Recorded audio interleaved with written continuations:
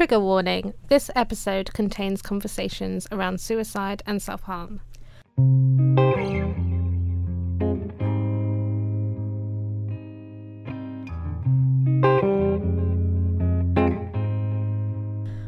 Welcome to our podcast. This is the podcast which dives into the topic of mental health with me, Venus Libido. And me, Natalie Byrne. We are researching by collecting the conversations and attempting to give solutions. Hi, my name is Natalie Byrne. And I'm Venus Libido. We are both illustrators who make work around social issues. We have had our own journeys and battles with mental health.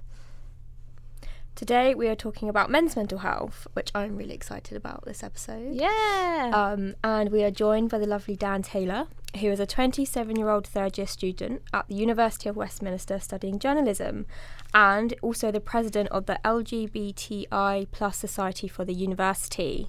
That's a bit of a mouthful. That is a bit of a mouthful. Did I say it right? Yeah, that's correct. LGBTI. Yeah, it's always hard to get all in, isn't it, in the right order? Yeah, well, we added the I in a few years ago because we had an intersex student called Anik, who is actually quite a famous intersex individual now. He's done documentaries for the BBC. Oh, sick. And done lots of stuff recently. Wow. I think it's called the Intersex Diaries, so that's really interesting. I think I've seen that. Yeah. So we added that. I say we added that for him, but obviously he brought it to our attention that the I was important. Yeah, of course. Part of the anagram, and then obviously adding in the plus because we felt like at the same time you need to kind of encompass as many people as possible. Because obviously, like many societies, it was just the LGBT society for a long time, and really that's not representative of the whole community. No, totally. Yeah. That's really amazing that, you know, that person felt brave enough to come forward and say something as well, so that it could be changed. It's always like so important, isn't it? Yeah, super cool to have you on the podcast. Yeah. Thank you. So how we normally start our podcast is we both go away and come up with some facts around the topic that we're discussing. So I've gone away and I've got a little bit of an essay to read actually this time. Societal expectations, that is, the ways in which men and women have been traditionally expected to behave, may play a role in mental health. For men, societal expectations about how men should behave and what masculinity is include the expectations that men be breadwinners of the family and that they display what we have traditionally been perceived as masculine traits like strength, dominance and control. While wanting to feel and feeling strong and in control are not inherently negative things, more research suggests that it's reliant on these traditional ideas that what is meant to be a man may negatively impact men's mental health, which obviously is a good point to make. That was good. I felt all of that. Yeah. Hit me. I think it's really interesting to look at the modern perception of what a man is over what a traditional man was, because I think it has come a long way. Yeah. What do you think how it's changed? I think since obviously it kind of became slightly vulgar in the 90s and early 2000s with the rise of kind of lad mags and stuff like that, where it was almost like society were telling you it's okay to masturbate in public or something. And kind of drool over women and catcall them in the street and that kind of thing, and that suddenly became acceptable. But I think in the last kind of 10 years, particularly since the fall of that culture, even though the culture's still around, since the fall of kind of that magazine industry, I think that it's changed quite significantly, where you had the rise of the metrosexual and where men were kind of allowed to kind of have emotions and feelings and they were allowed to care about their image, etc., which obviously is a long way away from kind of the masculinity that our fathers and grandfathers grew up with, because they were very traditional and it was like they didn't really have to care what they looked like. You know, there were fashion trends and stuff that they might follow, but the kind of the shape of their body, the way they looked, wasn't as important as it is now because of the rise of social media. And it's kind of important to remember that it's not just women that have to deal with those expectations, men have to as well. I think for me, like, because I wasn't always someone who was on social media, it's only been like the last 2-3 years that I've put myself on it, and I'm seeing a lot of change through that. but before that, for me, I think I really noticed the difference in terms of like that culture was when really like high A-list celebrities were committing suicide. I mean, men, and like people were starting to think, oh shit, this is an issue that we shouldn't be hiding. We shouldn't like, this is something we should be addressing more. So like, you know, Heath Ledger and Robin Williams and like all these people, these incredible people who had mental health problems but never spoke up about them until they were gone. And that's when I think me personally noticed a change in the way that like society views men and men view each other.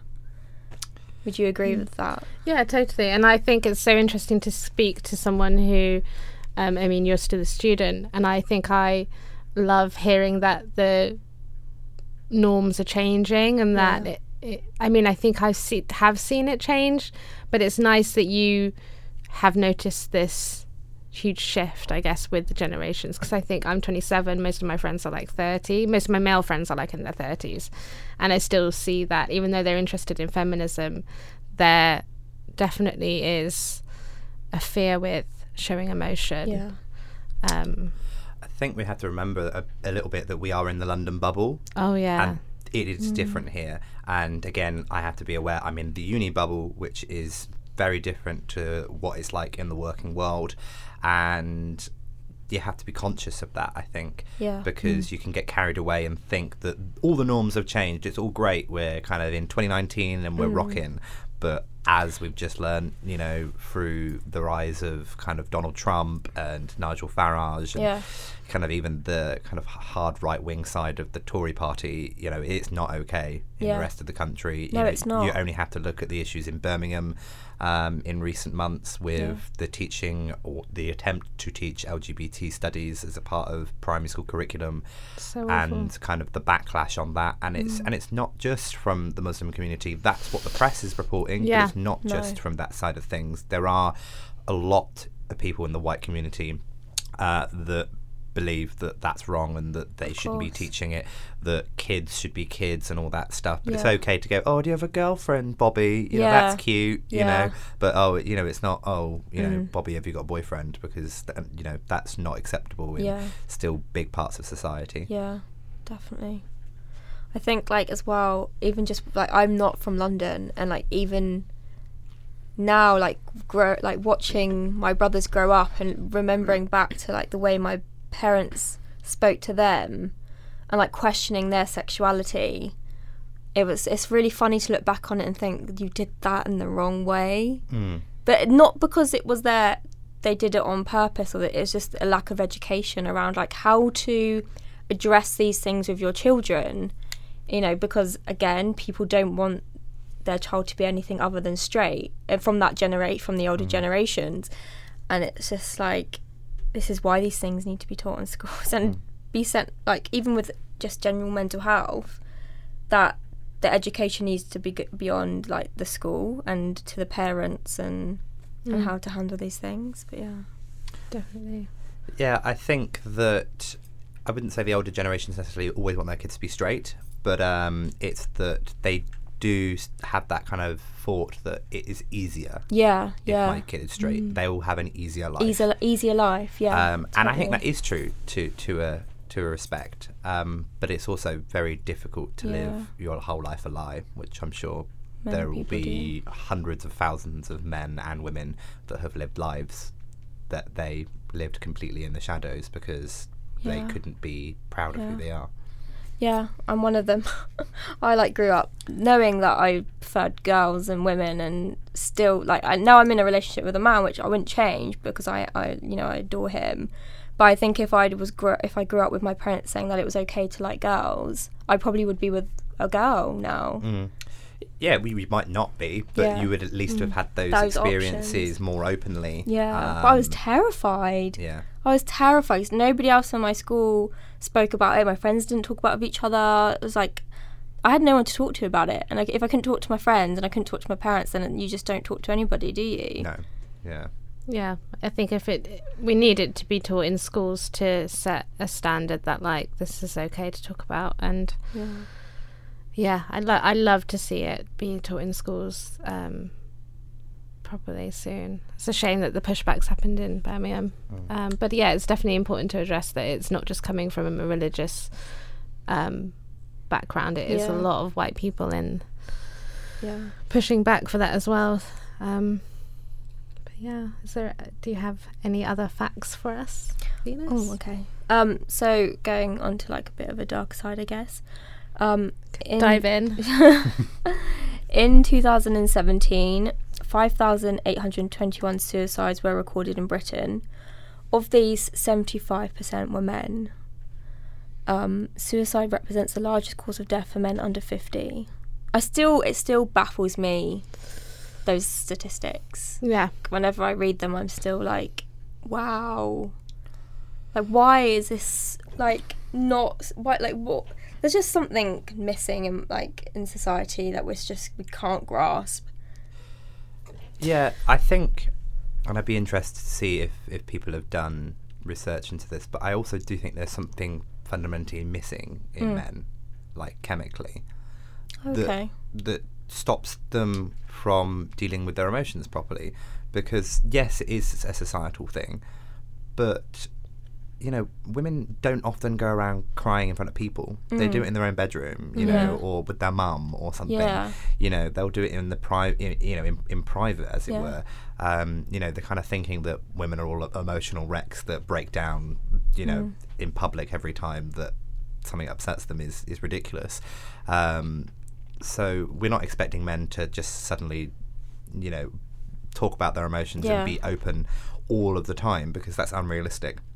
But I almost feel like most men don't know how to deal with their emotions in any way. Yeah. I actually, I know a little bit to why society has kind of like shaped men in this way.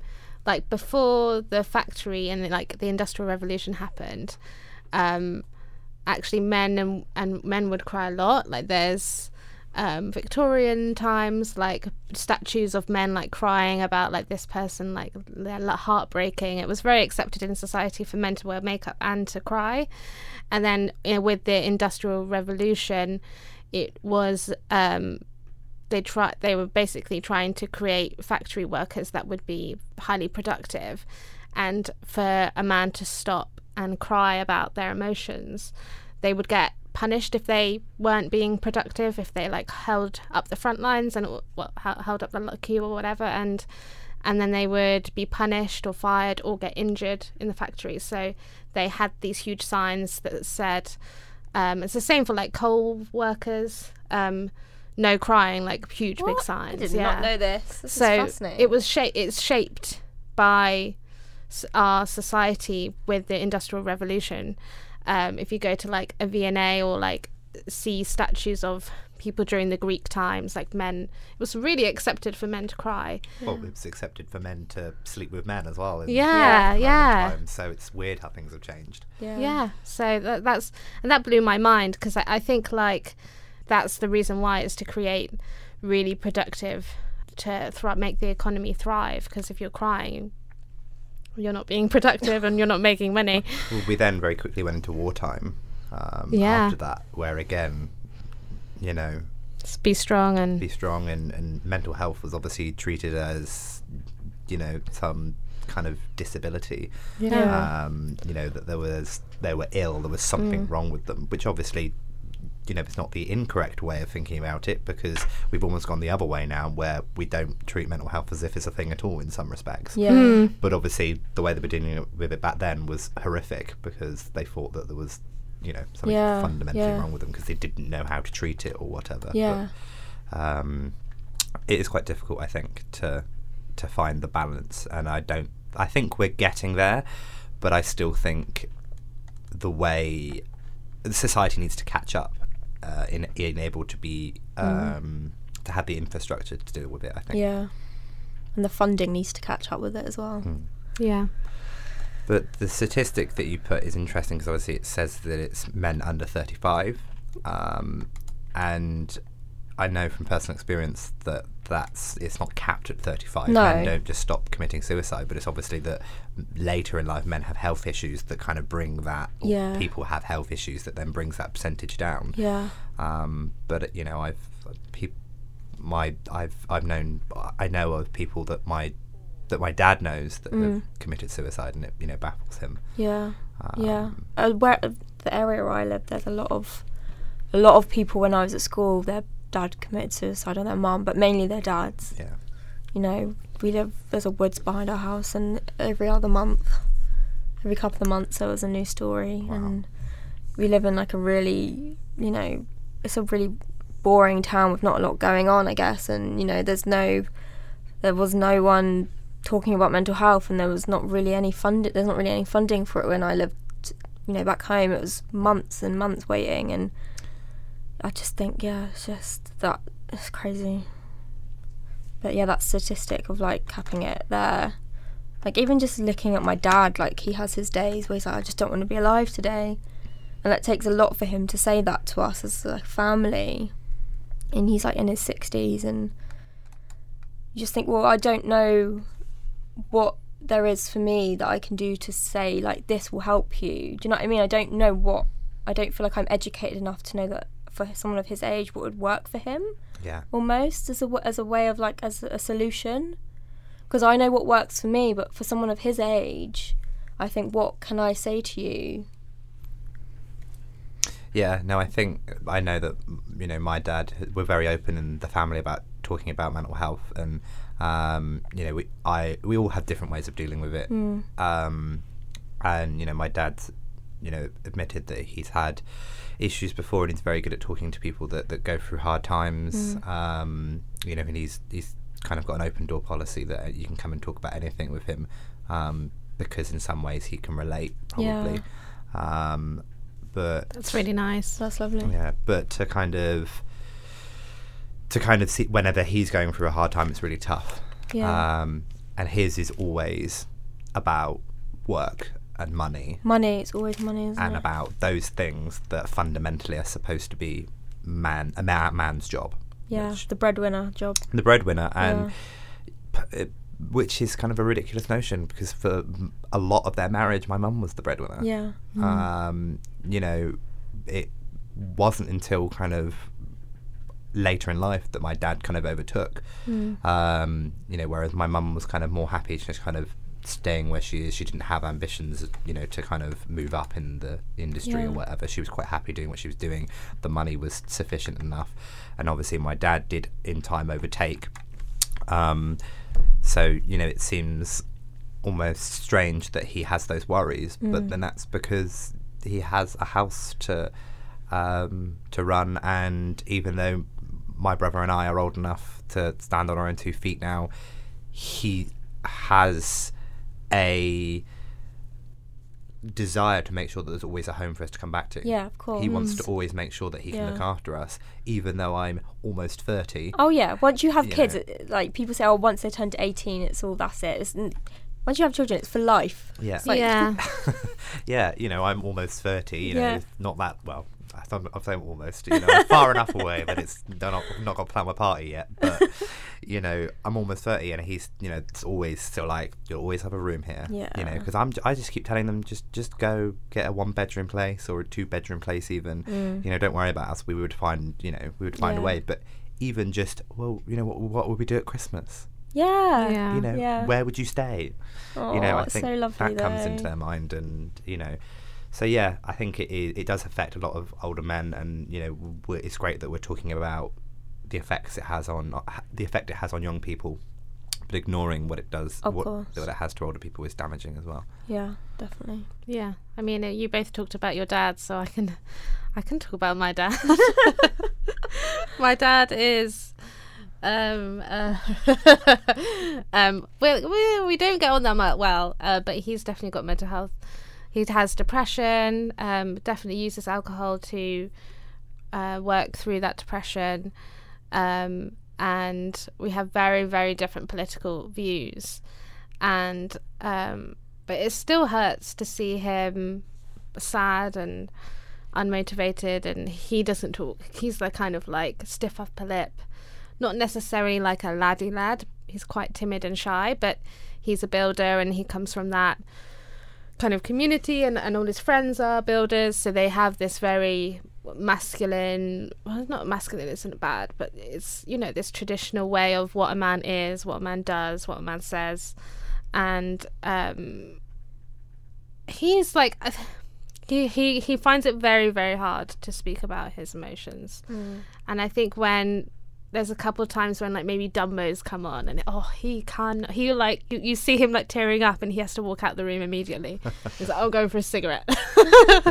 But like he finds it, even just like a film where you're meant to kind of be like processing the emotion, he finds it so hard to let people see him that way. And which is funny because my mum is a South American, very, very emotional, doesn't have a problem crying in like any public area. So there's this growing up in this really opposite parenting, which culturally, you know, I think has influenced how they show emotions. So I don't know, I think it's been really good to have my mum there she's always been like, to my brother's quite like, you know, he's a musician and a creative soul, so he was encouraged to show emotion, and I think that definitely came from my mum.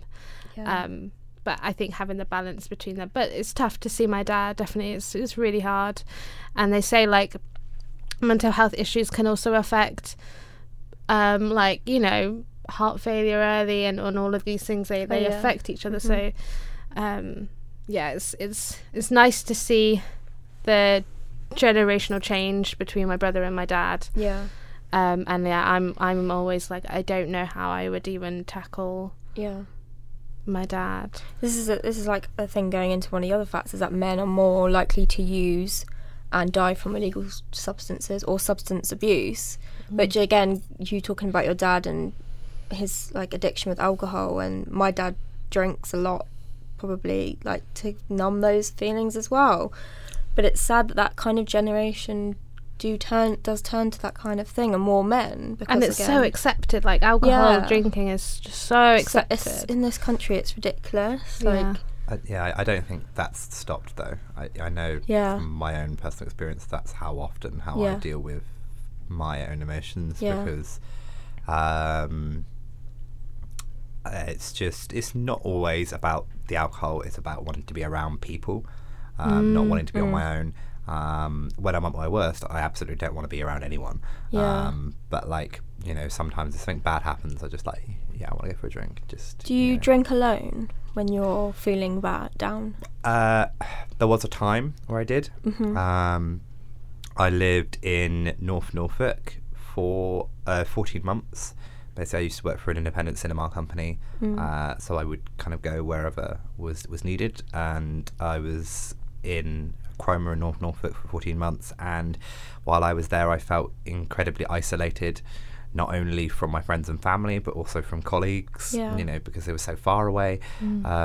So I was very much isolated and very on my own. I was very lonely, and the hours were stupid as well. Obviously, you know, cinemas operate mostly evenings and weekends, so, you know, I was waking up at midday and kind of going to work in the afternoon and not finishing till midnight, and my days off would be kind of sporadic, you know, quite often would be kind of a Monday or a Tuesday or whatever.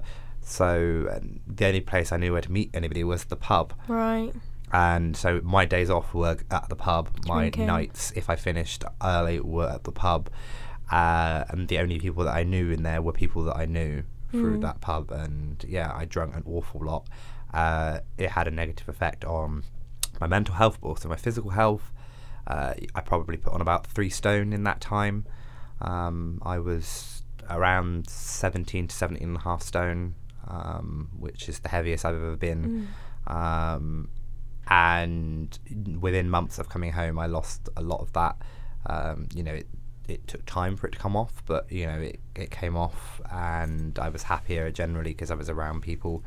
And it's not just the fact of being away. You know, I'm in London, my family are in Devon, so, you know, I am, you know, 3-4 hours away from them, but it's a different atmosphere. It's a different environment. I'm able to find friends here. You know, I'm able to surround myself with like-minded people. Whereas up there I was completely on my own, and I was also still in the closet at the time as well. So that was another thing that I was dealing with at the time. So it was incredibly hard, and definitely alcohol I definitely was drinking alone. I remember watching the Doctor Who 50th anniversary episode in the living room, and I drank a whole bottle of whiskey while watching that evening on my own. Because obviously I was like, I would love to share that. I guess in my head I was like, I want to share this moment and this experience with friends, but I can't. You can't. I'm on my own, and so I guess the only way to deal with that was to kind of drink away the problems and fall asleep on the couch. Yeah, well, loneliness is such an epidemic right now, and the podcast is called The Loneliness Collaboration. But yeah, we both started to get close with one another after opening up about how we felt lonely. Yeah. So yeah, loneliness is such it can really suck, and you were environmentally actually away from your community and your friends, and that's really tough. Yeah, I'd love to talk about you coming out and how all that experience affected your mental health. I think that'd be really important to talk about. So I actually didn't come out until I was 23. Okay. I think. I had relationships with women when I was younger, so I kind of did the kind of usual high school dating kind of thing in school, and I think my last girlfriend was around 18, I think, and it was nothing serious. It was nothing to write home about. I certainly didn't introduce it to my parents or anything like that. I'm a very private person in that regard anyway. But I think even back then I knew, but it was very difficult because, particularly those experiences were I didn't dislike them. I didn't. Okay, yeah. It wasn't I thought vaginas are gross. Yeah. Or that I'm just not attracted to women at all. So it was confusing. Because I thought, maybe at first it was maybe everyone has these thoughts, and then they just go away. Yeah. And then it was that there was a fear that I didn't want to be gay, which I don't really know where that comes from. Yeah, I was going to say, where did that come from? But if you don't know, then... I think it's so steeped into every fragment of society. Yeah, because my parents are very open-minded. I know from conversations that my dad wasn't before we were born. Okay. Wow. But basically my cousin, who is 2 years younger than my mum, I think, so her nephew is gay. And I know he had a really hard time coming out and accepting himself, and he certainly did a very, very similar thing where he came to London to kind of explore that part of his life, I guess. But through knowing him, that changed my dad's views completely. My dad's from the Northeast. He's from Newcastle. He was born and raised in Biker Grove. The Anton Decker thing. So that was steeped into his own kind of mind, and he didn't have any experiences of gay people growing up. But through knowing my cousin and through marrying my mum, his views changed, and he became a lot more open-minded and a lot more liberal in his thinking. And so by the time I was kind of going through those things in my head, he was completely okay with it. But I still thought he wasn't, if you know what I mean. I was still worried that he wasn't, and which is hilarious because when I came out, he was the one that was completely okay with it. He just gave me a hug and said, "I love you and I don't care." Whereas my mum had lots of questions. What are the questions? I wanted to ask. Because basically she didn't get it. So I identify more now as pansexual. Pansexual, yeah. Which means that I'm attracted to male, female, non-binary, transgender. It doesn't matter to me. Yeah. A person is just a person. And I feel like there's percentages to it sometimes. Yeah. But that's to do, I don't know, that's just kind of nothing that I can put my finger on, and it does kind of fluctuate depending on where I am in my life, I guess. But I came out as bisexual to them and to lots of people, because that was a term that they understood. And I didn't really know about pansexuality at that time. You know, this was, 4 years ago, maybe more. And I only was introduced to the LGBT community in its kind of extent until I moved to London. It was through being a part of the society that I learned more about myself and about and about kind of the world. Yeah. And the community. So I came out as bisexual. My mum didn't really understand. She was like, "So are you? So What does that mean? So what does that mean?" Like, you know. And I'm like, "Well, I'm glad I didn't come out as pansexual, because they'd have thought I was attracted to like Jamie Oliver Pans or something."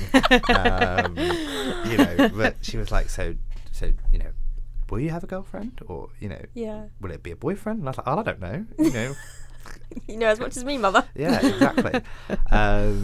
You know, and obviously she wanted to know like how long I knew and all that kind of thing, and you know. Like she was kind of, I think she felt like, oh, why didn't he feel like he could speak to me and that kind of thing. And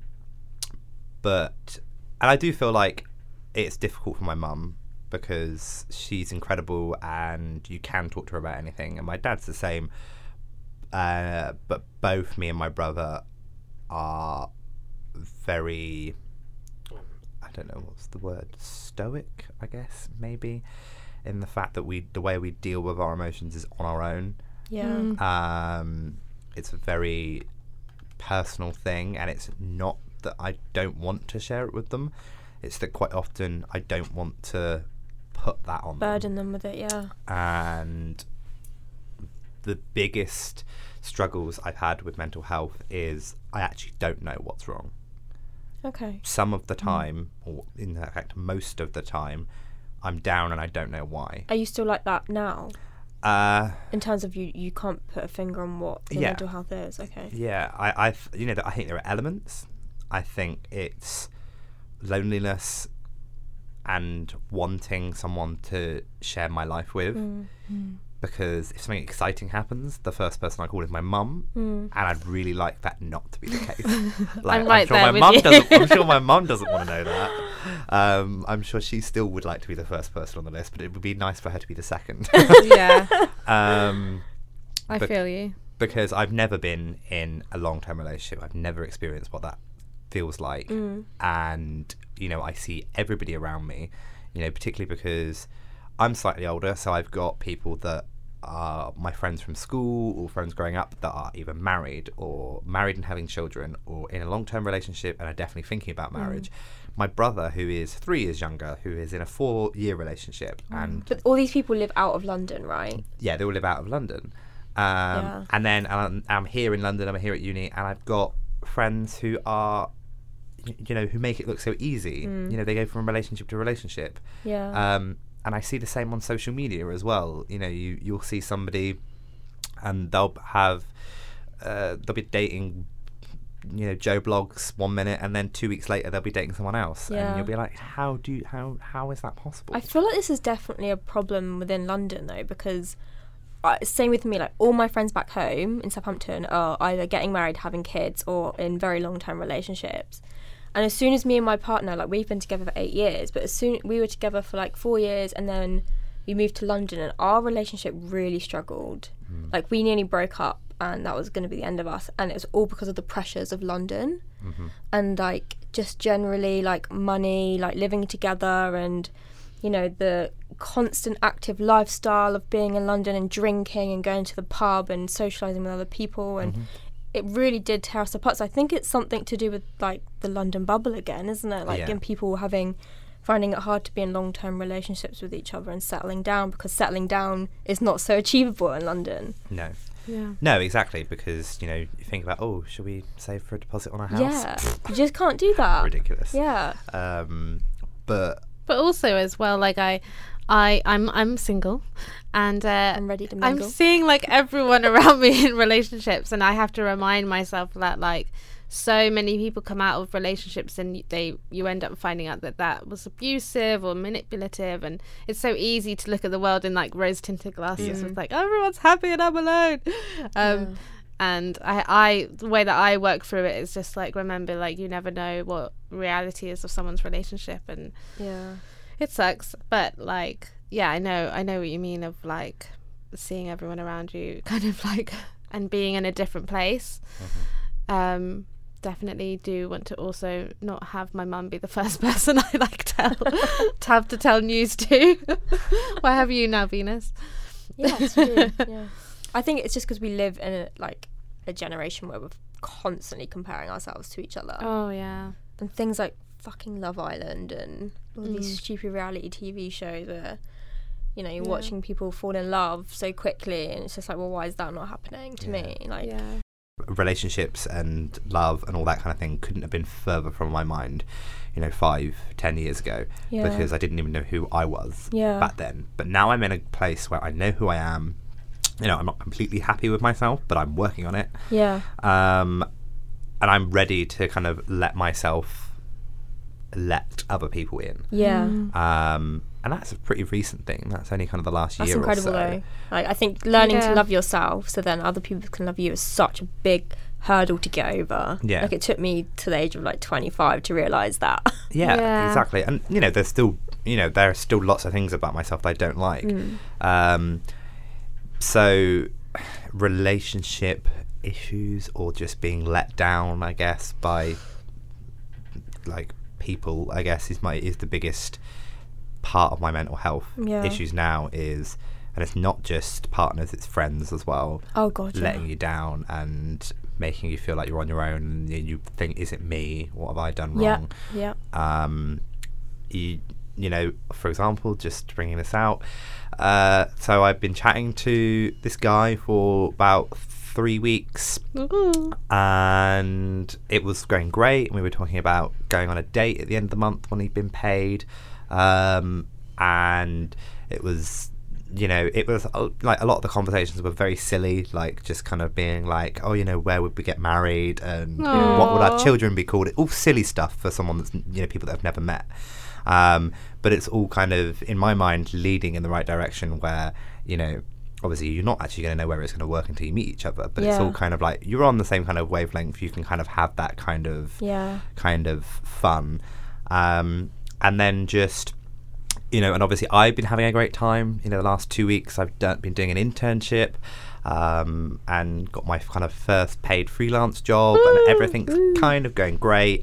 And then over the weekend, when I'm supposedly doing this first paid job and finishing my internship, he just starts not messaging back. Oh fuck. And so I'm like, wait, am I being ghosted here? Like, what am I doing wrong? And he's been kind of deflecting it up until yesterday, where I went, okay, no, this is bullshit. Like, am I allowed to swear? Well, I just already said fuck. Where I was like, what is going on? Like, what has changed? And I just don't know. And it's like, and that seems like a recurring theme in my life. I think that's so relatable. I feel that I get that all the time. All the time people ghost on me. So honestly, like, you're not in it alone. Like, ghosting is such a issue here. And what I even tried to, my friend recently got ghosted, and I was talking to him like, you never know what's going on through that person's mind, and it's an awful thing to feel and to sit in the emotion of like, oh my goodness, I was talking to this person every day for so long, and now they've just disappeared. Exactly. And it was getting we were talking about that thing of wanting someone else to tell other than your mum, and like I was telling him stuff like that, like that I was, I told my mum first, but like I was getting to the point where I was telling him after my mum, like before I'd even told my friends, kind of thing.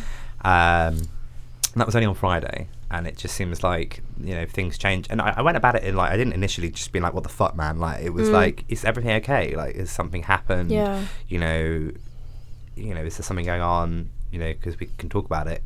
And he kind of like, no, I've not been doing anything, I've been really bored, I've just been lying in bed. And I'm like, well, that's exactly the time when I'm bored, I'm stuck to my phone. It's when I'm doing stuff, when I'm working, that I'm not. So it just seems really weird. Frustrating, isn't it? It's so frustrating. It's such a. You just have to remember that you're not alone, and that you're not so alone. many people go through that, and also, you never it's so tough to have empathy for someone who's hurt you, but that's how it's nice that you went straight to like being worried about like is something wrong, because that's like I do that. I'm like, worst case scenario, oh my god, they've been hit by a train or something. And then because it shows how empathetic you are and that you have a big heart. And honestly, if someone is, how I approach it is, if someone's going to treat me like that and not text me, then like glad I know now rather than like a year down the line and to find out that they're, you know what I mean. But good point to make. You're not alone. It's like the highs and lows of the technology dating stuff.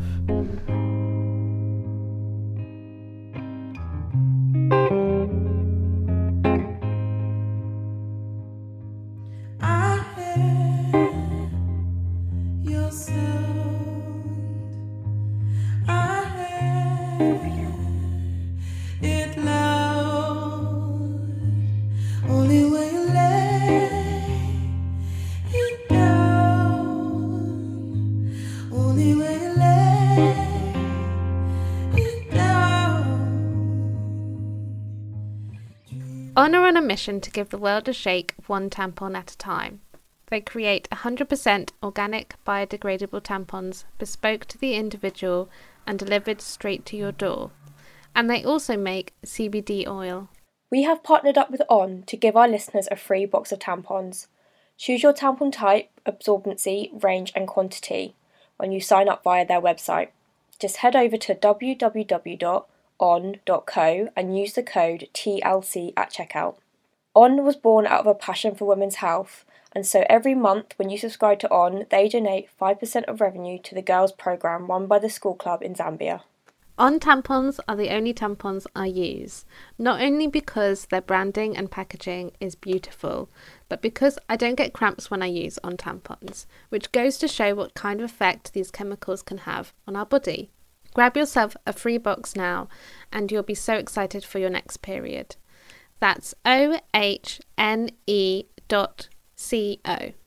and enter TLC at checkout for your free box. Smoke seeps from your mouth.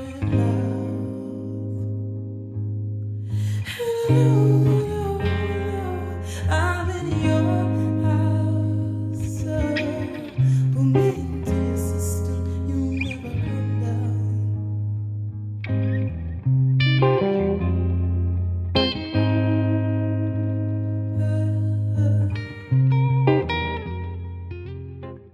Instagram makes us think that people are doing things all Oh my the time. god, we're not. And we think that that's what we should be doing. We think that when we're sat at home watching EastEnders, Everyone else is having a great time. yeah, that everyone else is having a great time and that we should be doing something. And that's actually not true. And so I do have to remind myself that all the time. Yeah. You know, that it's okay to sit and play The Sims. Yeah. I do that with you all the time. I look at your stories, I'm like, oh, she's doing shit. Why am I not doing shit? And I'm like, no, it's fine. Because then I'm sure she's doing the same thing when I'm doing stuff and you're not. You didn't see me crying on the floor. Like, I went to this like festival thing and I had to do something for a client. I had to like, literally pull out in the middle of this like conference thing, just sit on the concrete floor and like work. I was like half crying, like like we don't see like those bits. No, we don't see the low the low lights. We only see the highlights. Yeah. Funny. So going back to like your mental health, have you ever had therapy with your mental health? I've had CBT. Okay. And did you find it easy to access, and did you know where to go? Reasonably. Yeah. Yeah. And was this in London? No, this was in Devon. Okay. The GP, or he's only just not been my GP, but my GP for most of my life was the GP that birthed me. Oh, that's incredible. Yeah. So he's obviously been in part of my life. You know, even though we're not close, like some people are with the doctors, you know, he's been a part of my life, and he was very supportive. But CBT didn't help me at all. No, it didn't help me. You know, What is CBT? Just for our listeners. Cognitive behavioural therapy. Yes. Yeah. It's been a long time since and so when everyone goes, oh, they just put me on CBT, I'm like, good luck. Like, I really liked it. Did you? Yeah, but I have anxiety. I don't know if it's. Yeah. Everyone's mental health is so different, isn't it? Yeah, mine was about depression, lack of motivation, lack of self-worth, that kind of thing. You know, body image was a massive thing, and so and it just felt like I was being advised by somebody who didn't really know what they were talking about. Yeah. Right. Like they were just like, oh, just go play some tennis or something. Really? Basically, they would just like, be active. That was their advice. Go and do the thing you can't do, basically. Yeah, exactly. I'm like, I can't get off the couch. You're lucky I'm here. Like, just. But that didn't work, and I considered medication, but I ultimately found that I don't think it would probably have worked for me either. I know my dad's had medication, or I believe he's had medication, and he's somebody that doesn't like taking medication, doesn't even really take paracetamol. Yeah. He, in recent years, because there's back and knee issues and stuff like that, he has started taking more. Yeah. But I would say probably up until his kind of 40s, he probably didn't ever take any kind of medication. So I guess that's partly ingrained in me that it doesn't really work. Yeah. So I never really gave it a chance, but I also didn't want it to ever alter my own way of processing. Yeah. I didn't want to, certainly didn't want to end up in a place where it was changing my personality, Right. Okay. which was always a worry for me. Yeah. See, I'm the same. Like, I have never taken. I don't even like taking paracetamol. I don't like to take tablets. I love paracetamol. I just don't like to put it into my body, and I've always so when my mental health was really bad and they wanted to pick medication, I was so weary of what it was going to do to me. And again, like you, I didn't want it to alter me in any way, or my mood or my personality. But now I have to be on it because my anxiety and my depression was so bad, and I was diagnosed with a personality disorder. But people were like, you're so much better on it, you're such a nicer person to be around. But then I feel like that's completely changed me in a way, whereas I can notice some days I'm really not who I think I am. Yeah. Does that make sense? Yeah. I feel like it really has changed my entire being on this medication. Yeah. So I get where you're coming from when it's I fear it now. When am I going to come off it? Am I going to turn back into this person that nobody really likes? Because I have to come off it eventually. But yeah, I see where you're coming from. It's almost like it makes me think about how when I went through my anxiety, how that happened for so long that I felt like it was my identity. Yeah. So if you take a medication, and it's almost changing. Yeah. Because that's the thing. I think it's so hard for me to separate my mental health from me. Because they're just they've always been They're there. just together. Yeah. But I don't take medication, but I know that it does really help a lot of people. And it's important too, when you make a decision, to make a decision that feels right for you, and go Totally. into everything. Try everything else first. Thinking about, what, because when you explained it, it was really you thought long and hard about it, which is important to do. I also feel like sometimes it was a case of it's not as bad as it is for other people. Right. I don't really think I've ever had anxiety issues. There are times where if things are getting really pressured, I remember on Sunday I was running the news desk on my own, and it was literally, I made it with seconds to go, and my heart was going, and I was getting anxious at that point, and really worried I was going to fuck it up and it was all going to go wrong. But I never approach the situation like that. I never go in feeling anxious or anything. It's just, I love that. It's more of a kind of a pressure thing, that most people probably would get. Probably get. And I don't think I've ever seriously thought about suicide. It's certainly come into my mind, but I've quickly pushed it away because I wouldn't want to leave my parents behind, and I'm also terrified of pain, so I don't know how I would do it. So again, I've always felt like I'm not bad enough that I need to take medication.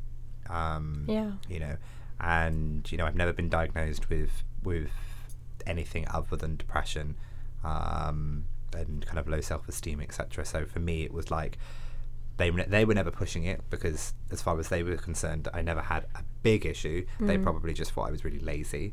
I think it's Maybe they didn't think that. I think that it's good that you weren't. I guess they would have maybe pushed you into it if it was like a crisis. Yeah. Or they were worried. It's when they're worried about your safety, isn't it? Yes, but they asked you that question, have you ever thought about suicide? Mine was Yeah. no, so I probably automatically come off being considered really seriously for medication, unless unless that's a road that I want to go down personally, and it wasn't.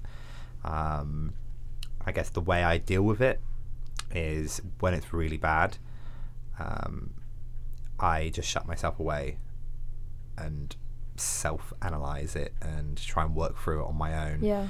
Don't talk to people, don't really eat, You don't eat. no, I just, or I eat too much. I just have a couple of days where I need to shut myself away, and the worst times recently have been where I think I get it where I have changes of environment or just big changes in general. So I've been much better this Christmas, but I remember last Christmas was horrible.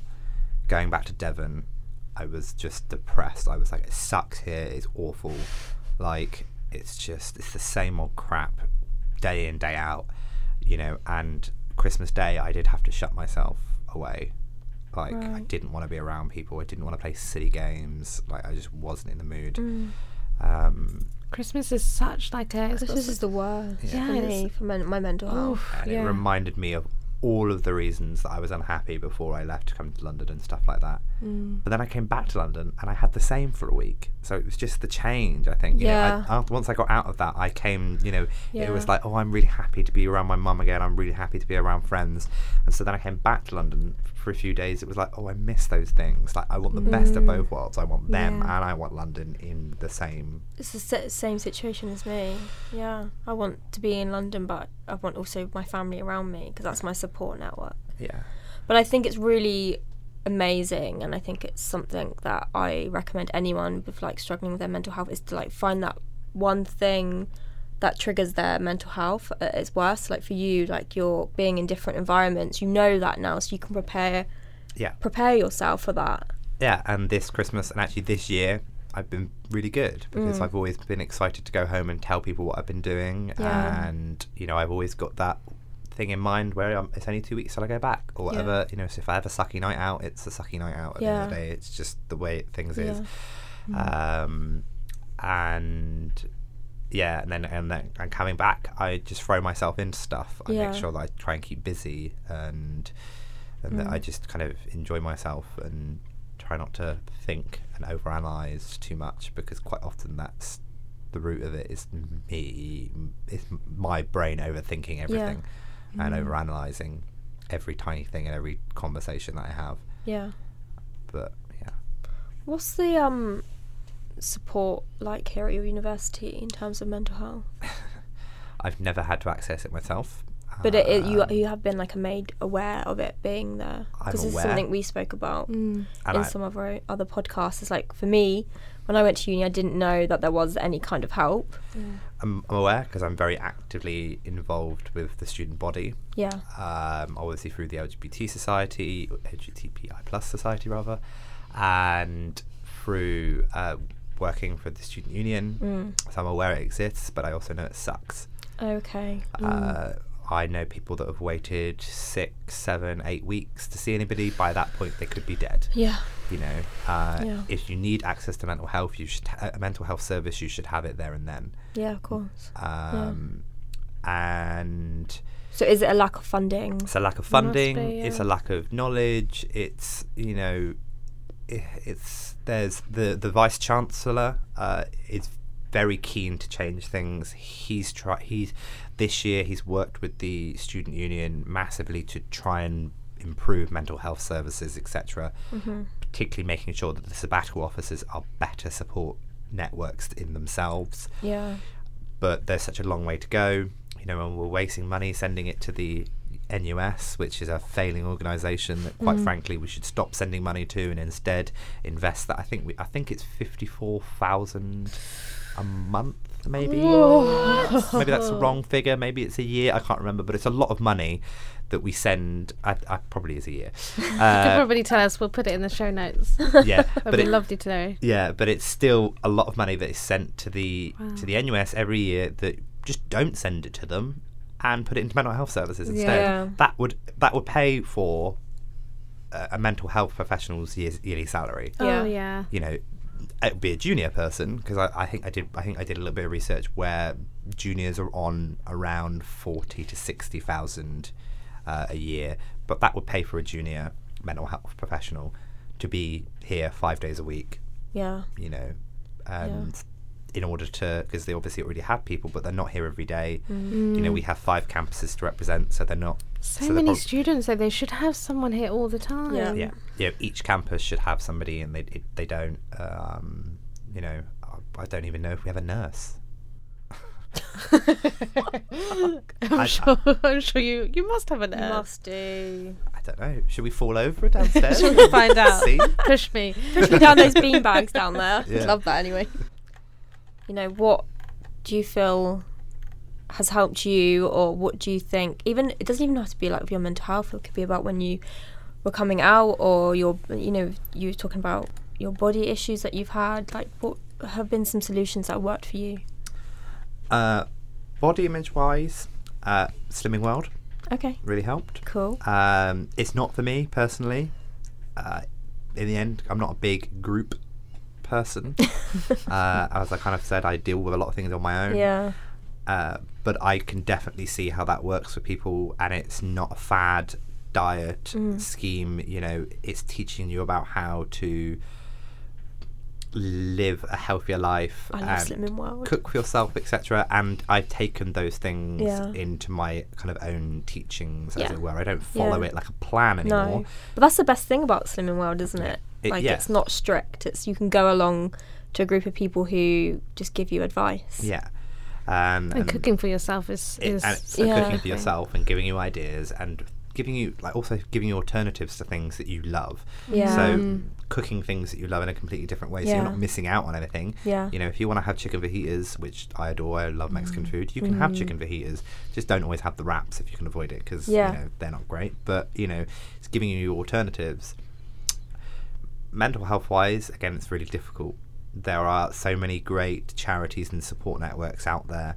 I think Mind UK are really fantastic and do a really great job, but their funding is limited. Yeah. They can only help so many people, and they can only help Yep. in certain ways. I think the best way I found is talking to people about it. Yeah. When you say people, do you mean friends, family, or do you mean people you don't know, online? It's a mixture. I'm very active on Twitter, and I do find that lots of people get a lot out of talking to other people on there, because you don't necessarily have personal relationships with them. You might feel like you do sometimes, because Yeah. you know them through their online persona and through Yeah. their life, but you don't know them, so you do have that kind of disconnect. I do find that I don't have an issue talking to anything, but my friends know I am very open about talking about anything. I will talk about anal sex on the tube. I don't care. So we all should be. Yeah, and me and my friends are very open about being able to have those conversations. Yeah. I know that's not the case for everybody, No. and I do know that my mum and dad, I'm very lucky, will always be there if I really need to talk to them. I don't very often, for some of the reasons that we've said, burdening, and sometimes them not understanding, and the feeling that sometimes you are the only person that's going through this. Yeah. And your parents have the added thing of being a different generation, so it's like, I'm the only one that's going through this, and you're a different generation, that you wouldn't understand. Yeah. I know that's not the case, but Yeah. when you're at your worst, that's how it feels. So I think it's talking about it and surrounding yourself with people that you can talk to. And Exactly. that and how it works for you. If you want to pick up the phone and talk to Samaritans, then talk to Samaritans. Yeah. Because those people actually probably know what they're talking about a lot more than your friends do. Yeah. But if you've got the type of friends around you that can be support networks, they're not going to give you advice, but they're going to support you, Yeah. then that's great. I've found that definitely having particular people to go to talk to about different things, like for my mum, even though her heart's in the right place, because she doesn't have the education about mental health, she can sometimes say the worst thing. Like when I went for a breakup, she was like, I don't know how you're ever going to find anyone as great as him again. That's what she said to me. But because she was heartbroken with me as well. And so and I just have to learn how, like, to go to different people. I mean, people's strengths and skills are with different things, and I think it's good to be aware of like, I don't know, that. My first one is, I'm really into, everyone know, if you listen to this podcast and know me, I'm really into comedy, and She loves to laugh. I love to laugh. She loves to laugh. It'll be your tag. Other than one day marrying James Acaster, my next favourite comedian at the moment is Larry Dean. Larry Dean is a Scottish stand-up comedian. His comedy routines based on his gay and Scottish themes have earned him several awards, including Scottish Comedian of the Year. Woo. I highly recommend going to watch him. Like, he's amazing. So that's my first one. My second one is, I came across this Instagram account. I was on like a sponsored thing, and it's a company called Muse, and I was telling someone about this other day, and I still can't wrap my head around what it actually means, but it sounds fascinating. And it's technology enhanced meditation, and it translates your brain waves into sounds of weather, giving you real-time feedback on your mental state. Wow. I don't understand what it means, but it sounds fascinating. And there's like a little headset, like from like what they wear in Star Trek. I think I've seen this ad. And like there's like people like who've been sent them and are trying them out, and they all say it's amazing. So I need to get one. I don't know how. Muse, if you're out there, contact us. Muse, if you're out there. Drop us a DM. I'd definitely try that. Yeah, it sounds really interesting. It sounds different. Like, I'd not even heard of anything like that before. I would like to know how often I'm subconsciously raining. Yes, yes. I don't think the sun would ever come out of mine. Oh, come on. You're a ray of sunshine. You're a ray of delight. Natalie, do you have some takeaways? I have a YouTube channel that I've been obsessed with for ages, and it's called Just Between Us, and it's like a comedy duo thing. They do a lot of like answering audience questions, and they'll pull one out and they'll do a whole like conversation kind of debate about it, which is like quite funny. And it's just, I love the banter between the two co-hosts. And it's one of those things where I just feel so related to like one of them, and they'll talk about dating, and they'll have a question like, is it okay to talk to an ex, and they'll like dive deep into it. Are they It's UK so based good. or? No, they're California, I think they're Okay. in, so they're both American, and they both do their own stuff on the side, which I love as well. But yeah, I love they always just crack me up. So yeah, Just Between Us on YouTube. Cool. Do you have anything, Dan? I would say just following, using social media in a way that you follow people that are positive. You know, I'm just as guilty of it, following people that are not unobtainable, but like that aren't you, that don't relate to you because they are picture perfect, because of how they edit their photos, etc. And they only talk about the positive stuff. And I think it's following people that also are positive but let you into some of the negativity. That's the wrong way of saying it, but let you into some of the more difficult subject matter as well. The lowlights as well. You know, so don't follow James Charles or anyone like that unless you're currently following the T, because that's All the tea. That's great. We can follow him and unfollow him. Yeah, like a lot of you don't people even did need to recently. follow him to watch the videos. It's great. But people like Harry Evans, who is on Instagram and Twitter, but he's great. He's just someone that's just graduating from uni, massive Lily Allen super fan. He's somehow friends with Kate Nash and runs her Alright. Depop. And Nice. He's just a Cool. really great person, and like I've seen some of the stuff he's done with his LGBT society, and I've like contacted him and been like, yo, like giving me some Harry advice. Evans, was it? Harry Evans, Okay. yeah. You know, he's like I think he picked up like 3 or 4 awards from his university this year for kind of his contributions to student life and stuff, and he's just a really Amazing. positive, upbeat, Yeah. genuine person. Like there's nothing fake or manufactured about it, and he's great. So I definitely like check people like that out and get them on your feed, not the negative Yeah. Nellies. Well, speaking of Instagram, if people want to follow you, where can they go? Both Instagram and Twitter is Dan Thomas Taylor. Lovely. Thank you. Thanks so This much. has been for- so great. Yeah. I've honestly been so excited to do an episode with a man. man. Just with a man. It's just been women so far, and us talking about Yeah. girly stuff. So. And the whole point of this podcast was that we really wanted to do, like, we were fueled by seeing like so much stuff in the media earlier this year about like men's mental health. yeah, Yeah, yeah. So that really pushed us to this podcast. So thank you for being our first man, welcome.